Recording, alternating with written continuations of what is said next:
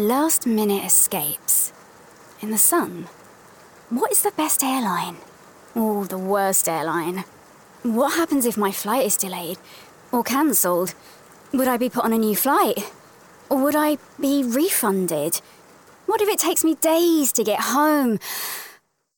Benefits of a UK staycation. When life gives you questions, get answers at which.co.uk.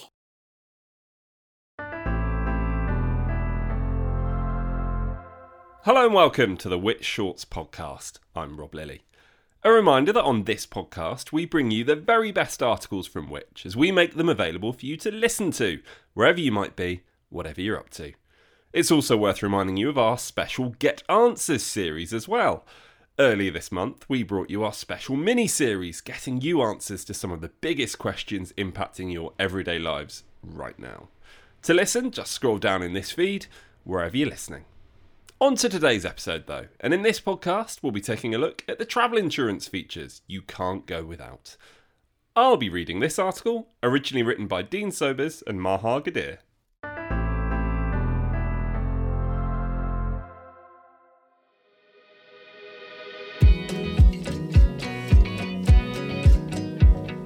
After COVID, you might have hoped that travel would return to normal. Alas, in place of lockdowns and tests, we now need to worry about soaring prices, global unrest, and collisions with celebrities on ski slopes.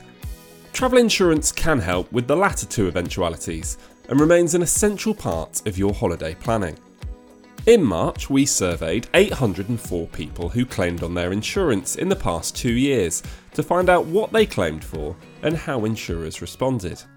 Of claims that had been resolved, 91% were at least partially accepted, although only 63% were paid in full and 29% partially paid. Here, we reveal the 4 areas of cover you're most likely to claim on and the types of claim that's least likely to be paid by insurers. Medical claims were the most common in our survey. Reassuringly, every policy we analysed covered medical costs, and these were the claims most often paid in full. 68%, with only 5% outright rejected. Medical cover pays emergency treatment costs alongside additional expenses, such as ambulance fees or getting you back safely to the UK. Almost all policies, 98%, provided at least £5 million worth of cover, which is our recommended minimum. But holes remain. For example, most policies will pay less than £1,000 for dental emergencies, with 9% either not covering dental charges or only funding treatment that relieves pain. And while care at public hospitals is always covered, insurers generally won't pay out for treatment at private facilities unless they have pre-authorised it, making it crucial to loop them in as soon as possible.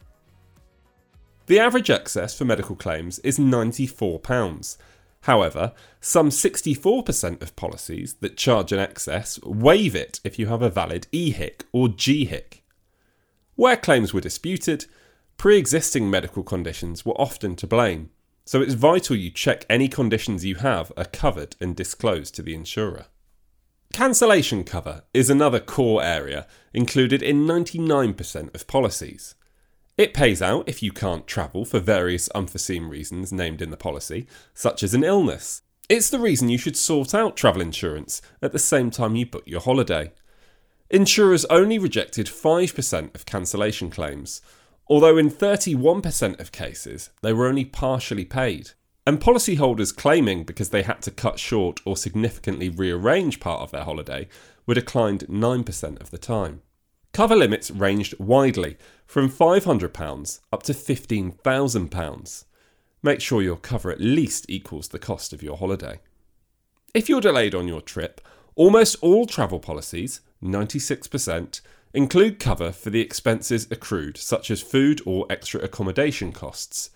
Most also include, or allow you to add on, abandonment cover for the cost of cancelling a trip if serious delays, typically those lasting more than 12 hours, prevent it from happening, and missed departure cover if delays cause you to miss your flight. Being able to add cover is great, but you'll need to do so before you set off, and the amount of delay cover varies considerably between policies, from a minuscule £60 to £1,500, not including abandonment. This might partly explain why delay claims were the fourth most likely to be rejected, with 9% declined and 29% partially paid.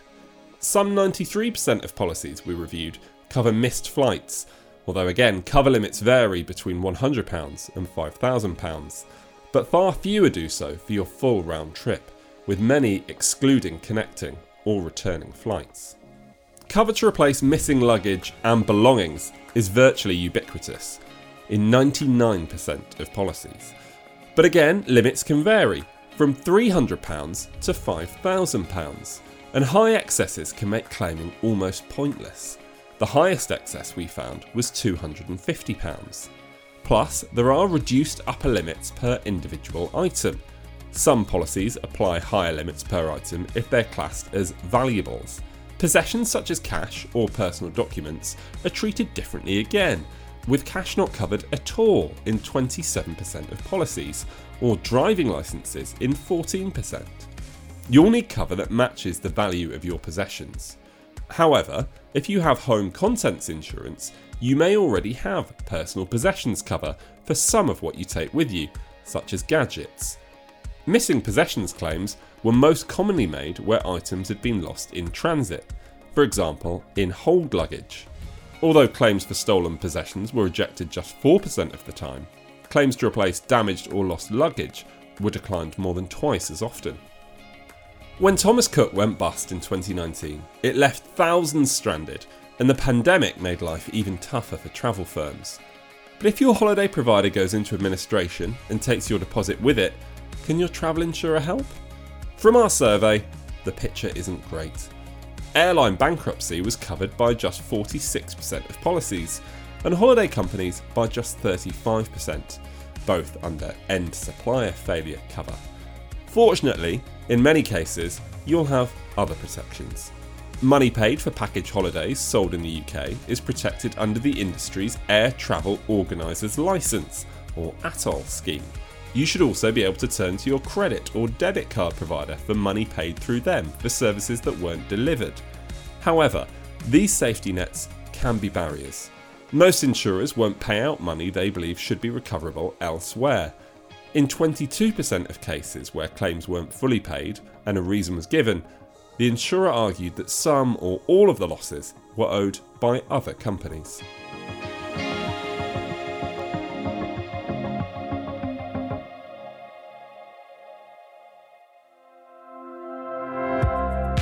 It was a pleasure to take you through that piece, and a big thank you to Dean Sobers and Maha Gadir, the authors of this article, which was originally written for the July issue of Which magazine. Remember, you can find more articles you'll find useful every day on everything from money and technology to home and garden advice by signing up to one of our many free email newsletters, and you can do that at which.co.uk/newsletters. We'll be back next week for another episode of Which Shorts, and thanks for listening. Which Shorts was produced by me, Rob Lilly, while the exec producer was Angus Farker. Moving house. With kids. Mom! Moving house checklist. Top packing tips. Do it ourselves or hire movers? Hiya! Things to do in the school holidays. Best solo holidays.